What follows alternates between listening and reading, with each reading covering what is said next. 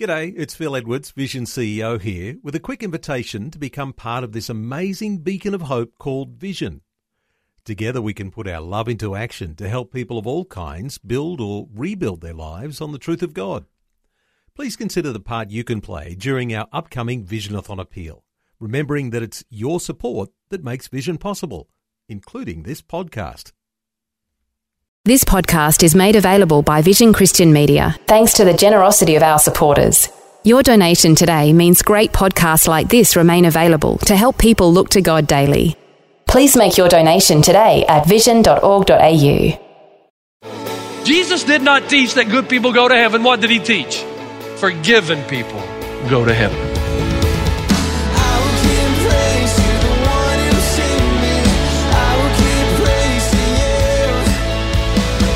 Hi and welcome. This is Today with Jeff Vines. Today we continue Pastor Jeff's message on heaven and who gets there. It's not those who are good enough. So who is worthy? How is it the righteousness of God that brings us salvation? We can't meet the requirements. So God sent his Son to meet them on our behalf so that you and I could be deemed righteous in the eyes of God. Our sin has been punished.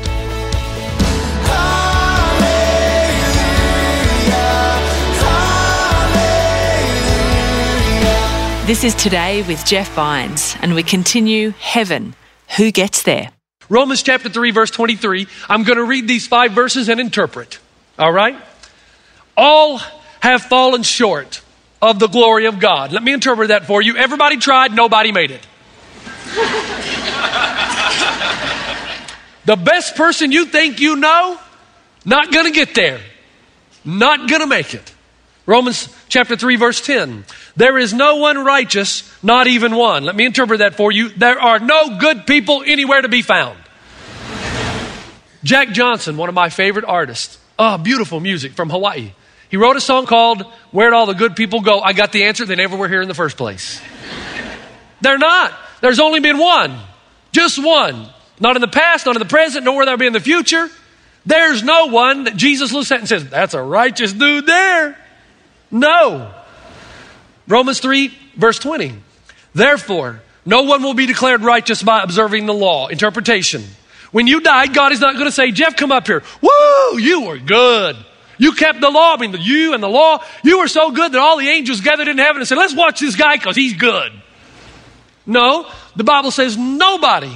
No one's going to be declared righteous. Not one single person. That when God sees all of us, the scales are tipped heavenly in the wrong direction. As a matter of fact, I like what Paul says to clear this up in Romans chapter 3, verse 20, because there might be a lot of people saying, well, what is the purpose of the law then? Rather, verse 20, through the law we become conscious of sin. Do you know what he's saying? Do you know why he gave the law? Not so that you could be saved by it. That was never the intention. Ravi Zacharias, one of my favorite authors, says he gave the law to show you and me that our face is dirty. He gave you the law so that you would look at it and say, whoa, I'm a bad guy. I'm really bad. There's a lot of bad in me. And the more you learn about the law, let me tell you what happens. The more you grow in your faith, the badder you are. Because the more knowledge you have of the good. If this is your standard, you're in big trouble. But there's something about us here in good old America. God bless us, everyone. There's something about us. Good God, good Bible, good heaven. I'm basically a good person. Now, I'm not perfect. Again, shocker. Thank you. But I'm relatively good. But the Bible says you're not that good. And if this is the benchmark, it's so high, nobody's ever going to get there. Now, are we clear on that? Number 2, the second problem is this. There is no clear direction concerning the curve or the cut line. I'll meet people now that will say to me, well, Jeff, it's not about this now, not about that. It's about this, that all through time, God is going to gather up all the people and we're all going to be graded on a curve. He's going to start with the good people and then work his way back from there. Now, not only is that the most preposterous thing I've ever heard in my life, but think about its complications. It's got one major flaw. Do you remember geometry class? Were you good? Most of us weren't. And I had a teacher sent from heaven because the teacher said to us, I want to let you all know the geometry class is going to be hard, but we're going to grade on a curve. And it would have been good, but we had doggone Albert Einstein Jr. sitting at the front of the class, who geometry was what he did in his spare time. It was like his hobby. And so some of the students, some of the people, now I would never do this because, someday I would get older and I would become a senior pastor of Christ Church of the Valley, and I didn't need that on my record, but some of the guys in the class took that little guy and threatened him and told him, don't you show up on test day. Now, that's horrible, isn't it? Now, here's the thing. They thought they were justified. They thought it was a good thing to do. The problem is this, though. When it comes to the goodness game, there's nowhere in the Bible that tells us what the curve is. Nowhere in the Bible gives us a percentage of any kind. And again, somebody will say, well, Jeff, as long as you keep the good book. Hold on a second. Where's the curve of how much you have to keep of the good book? There's so many philosophical issues that arise. Here's one of them. When I talk to people about this, it's amazing. When we talk about the day of accountability before God, I don't know how many people in New Zealand would give me the same old scenario. And they were all acting like they were all going to get in line behind Hitler, Stalin, and Lenin, and other serial killers. I mean, not everybody can get in line behind them. What happens if you get in line behind Mother Teresa or Billy Graham? Then you're going to look pretty bad. And the curve's going to work against you, not for you. The other thing is, folks, what are the big sins that count a lot against you? Murder? Pedophilia? Are those bad sins worse than others and take us way down on the balance scale? But the Bible says that's ludicrous. As a matter of fact, it lists stealing and murder in the same verse in the Bible, all of whom will not go into the kingdom of heaven. That all sin is cosmic treason. And Matthew chapter 5 says, thinking about adultery is as bad as committing it. Good people go to heaven. The other thing I ask, where does it all start?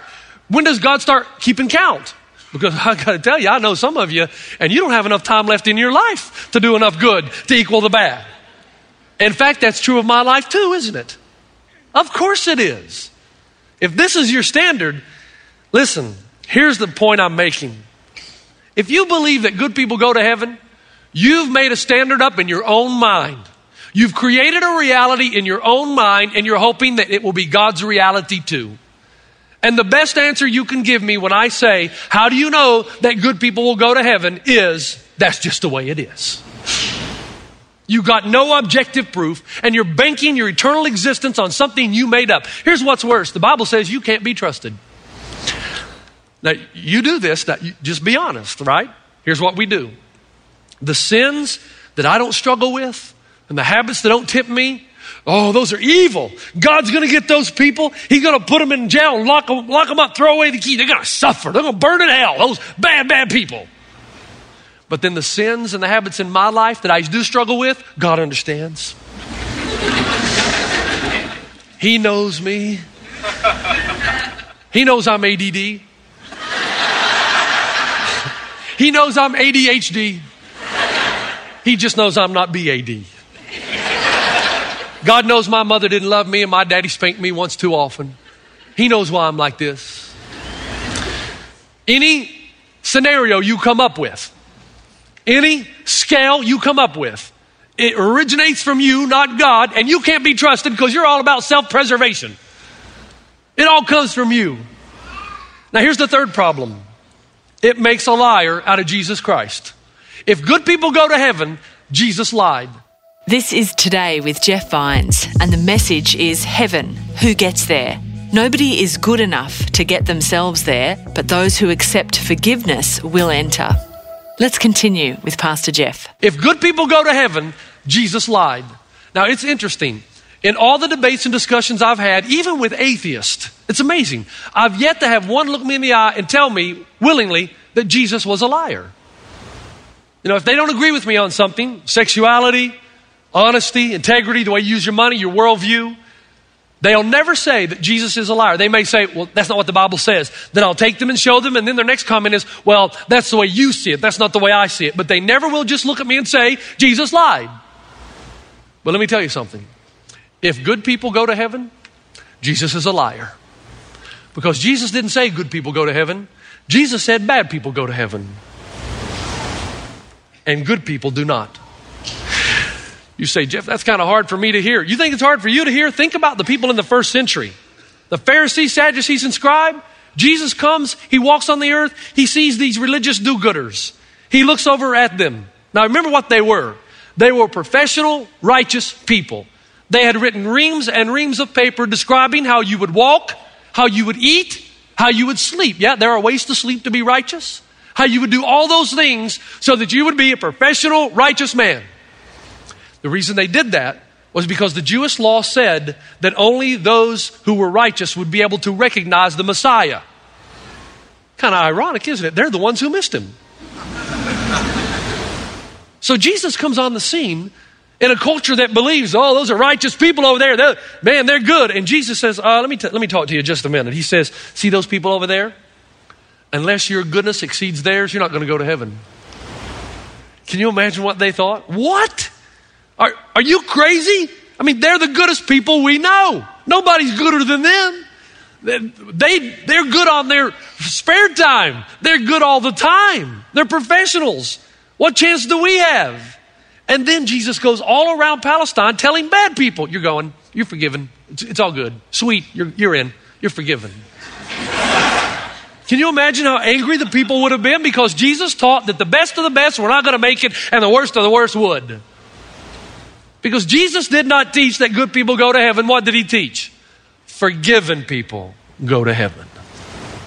Now I want you to turn over to the passage in Romans 1, verse 16 through 18. I want you to listen very closely. This is the greatest theological treatise ever written concerning the good news of the gospel. And I hope it turns your world upside down. Comes the inspiration of the Holy Spirit to the Apostle Paul, who writes a letter to the church at Rome. And here's what he says. For I am not ashamed of the gospel. That's good news. For it is the power of God for salvation. Whose power? Whose power for salvation? So not yours, right? Okay. For everyone who works very, very, very hard. No. For everyone who what? Believes. To the Jew first and also to the Greek. For in it, the gospel, the righteousness of God is revealed. Whose righteousness? So not yours. Not yours? No. Whose righteousness? God's. Now that Greek word, remember, it represents two ideas. There are two ways in the economy of God to be righteous. Number one, you keep the law perfectly. And I do mean perfectly, 100%. That's the only way you can be righteous by the law, which means it's impossible for us unless we're delusional, which there are some people floating around that are. Number one, keep the law perfectly or pay the penalty for breaking it. Now, the problem with that is the Bible says the wages of sin is death. So we can't keep it perfectly, and we don't really want to die. We'd rather not. So how is it the righteousness of God that brings us salvation? We can't meet the requirements, so God sent his son to meet them on our behalf, so that he took your sins and mine to the cross, past, present, future, nailed them to a tree, so that you and I could be deemed righteous in the eyes of God. Not pragmatically that we are perfect, but because we have met the requirement of the law in that our sin has been punished. You see, folks, the reality is, I don't think you realize the position you're in. Remember, young people, university students, this is the thing that separates Christianity from every other religion. Every other religion is do, work hard, do this, travel to the east, travel to this place, and even then you might not be saved. Maybe you'll get in. Do this, do that, pray 5 times, do this, go to this city, chant these mantras, whatever. It's only Christianity that tells you, no, not do, done. Everything that needed to be done for you to go to heaven was done 2,000 years ago on the cross of Jesus Christ, when he paid the penalty for your sin and mine. It's not do, it's done. And now every man takes it by faith. As a matter of fact, that's what he says. But the righteous man shall live by works? No, by what? Faith. Faith in what? Faith in the reality that God sent his son to die on a cross for payment for your sin. Well, Jeff, are works not involved at all? Now listen closely. Of course, but not in salvation. No, you can't do anything to merit forgiveness. Works are the natural result that comes along after the fact. It's what you do out of gratitude and appreciation to a heavenly Father that has forgiven you. Grace means unmerited favor. But even then, there's no certain level of works you have to achieve. It's just something that we all engage in because we love God for what he's done for us. But we're not judged by those works. We're saved by grace. You're never going to be good enough to get into heaven, ever. So the only thing you can do is bow your head and drop to your knee and beg the court for mercy. And that's exactly what happened when Jesus went to the cross. Mercy was given. Do you understand that? Cambodia, 1979. Cambodia, the land, the gentle land being murdered. Evil men at the top of the regime murdering and killing the people.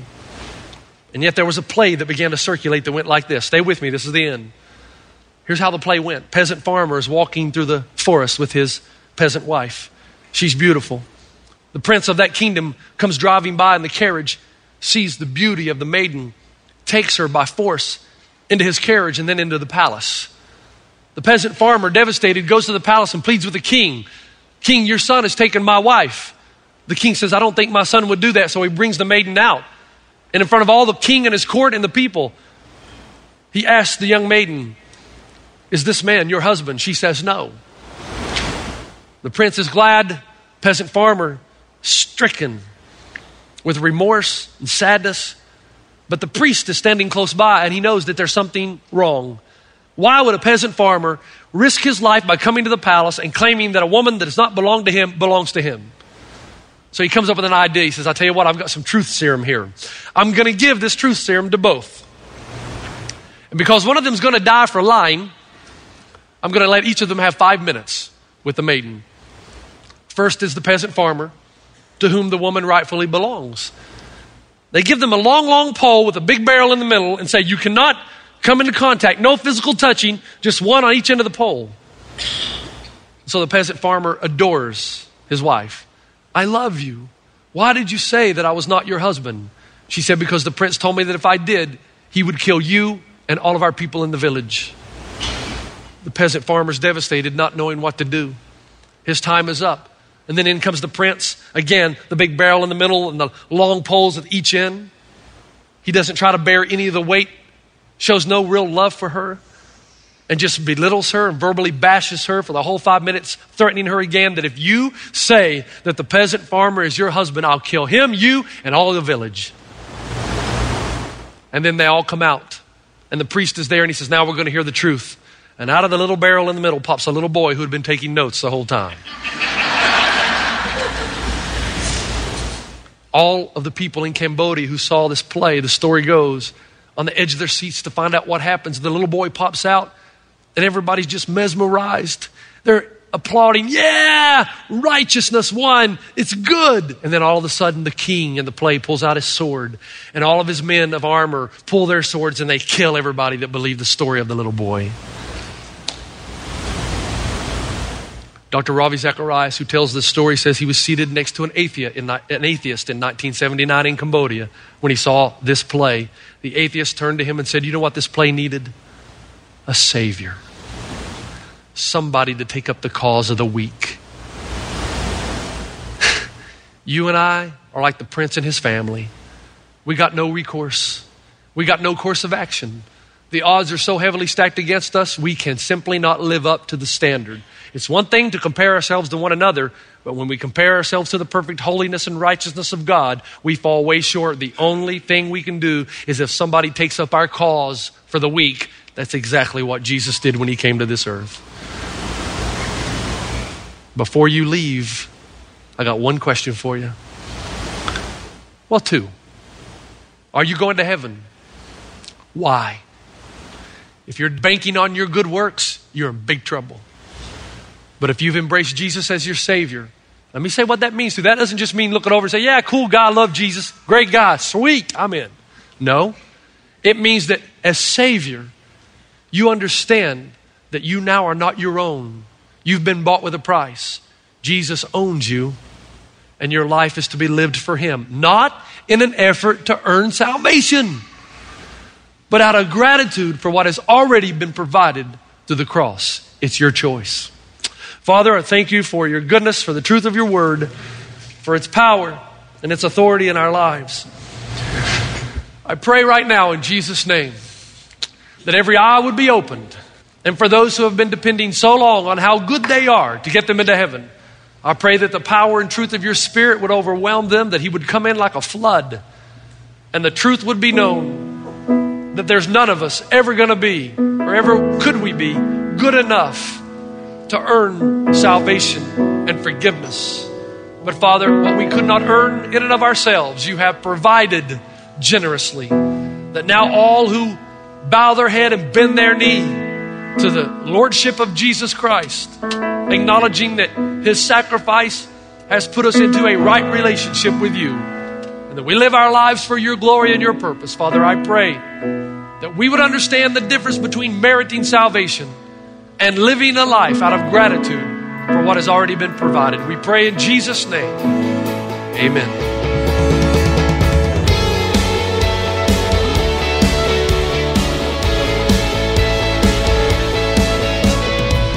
This is Today with Jeff Vines, and that's the end of Heaven, Who Gets There? Jesus has already given the gift of mercy, which, if we accept, will provide us a place in heaven. There's more information and resources from Pastor Jeff via our website. Just visit vision.org.au and search for Jeff Vines.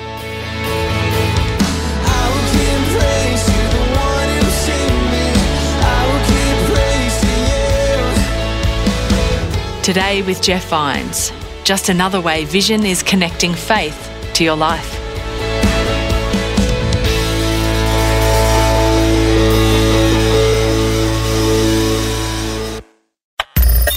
Thanks for taking time to listen to this audio on demand from Vision Christian Media. To find out more about us, go to vision.org.au.